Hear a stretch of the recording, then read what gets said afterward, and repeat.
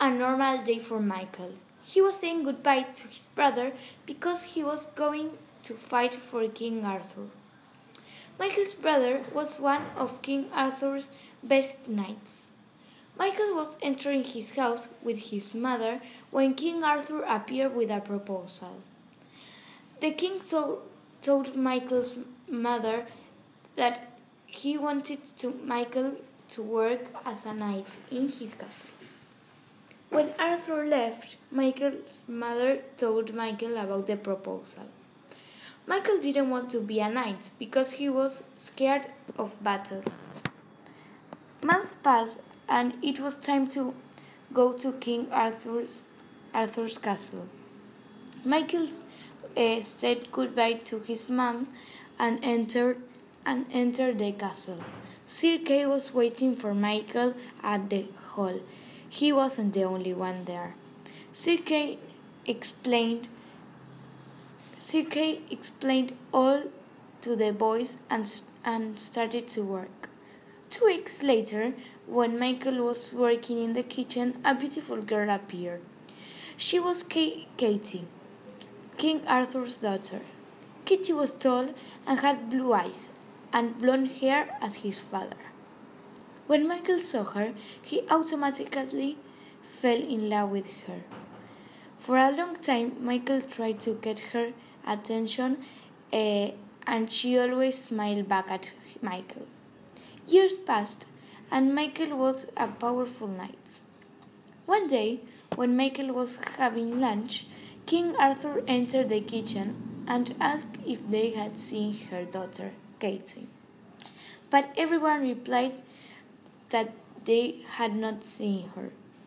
Michael was worried and asked the king what had happened, and he replied that his daughter had disappeared. Michael offered to look for her if as a reward he could marry her.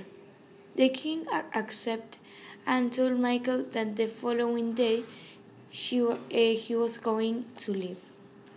King Arthur gave Michael some food and a horse. He also gave him his favorite sword to defend Katie. Michael went to the village to ask if they had seen Katie, but they told him that they had not seen her. He followed a long path. A week passed, and he had no news about Katie. He arrived at another village and asked if they had seen Katie, but they did not. He was about to give up because 3 months had passed and there was no news about Katie until he saw a path with some girl-like footprints. He followed that path and realized that it was an ogre's cave. He saw Katie tied to a tree.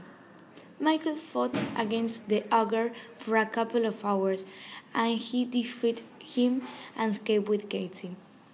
They arrived at the castle, and King Arthur was there to hunt her.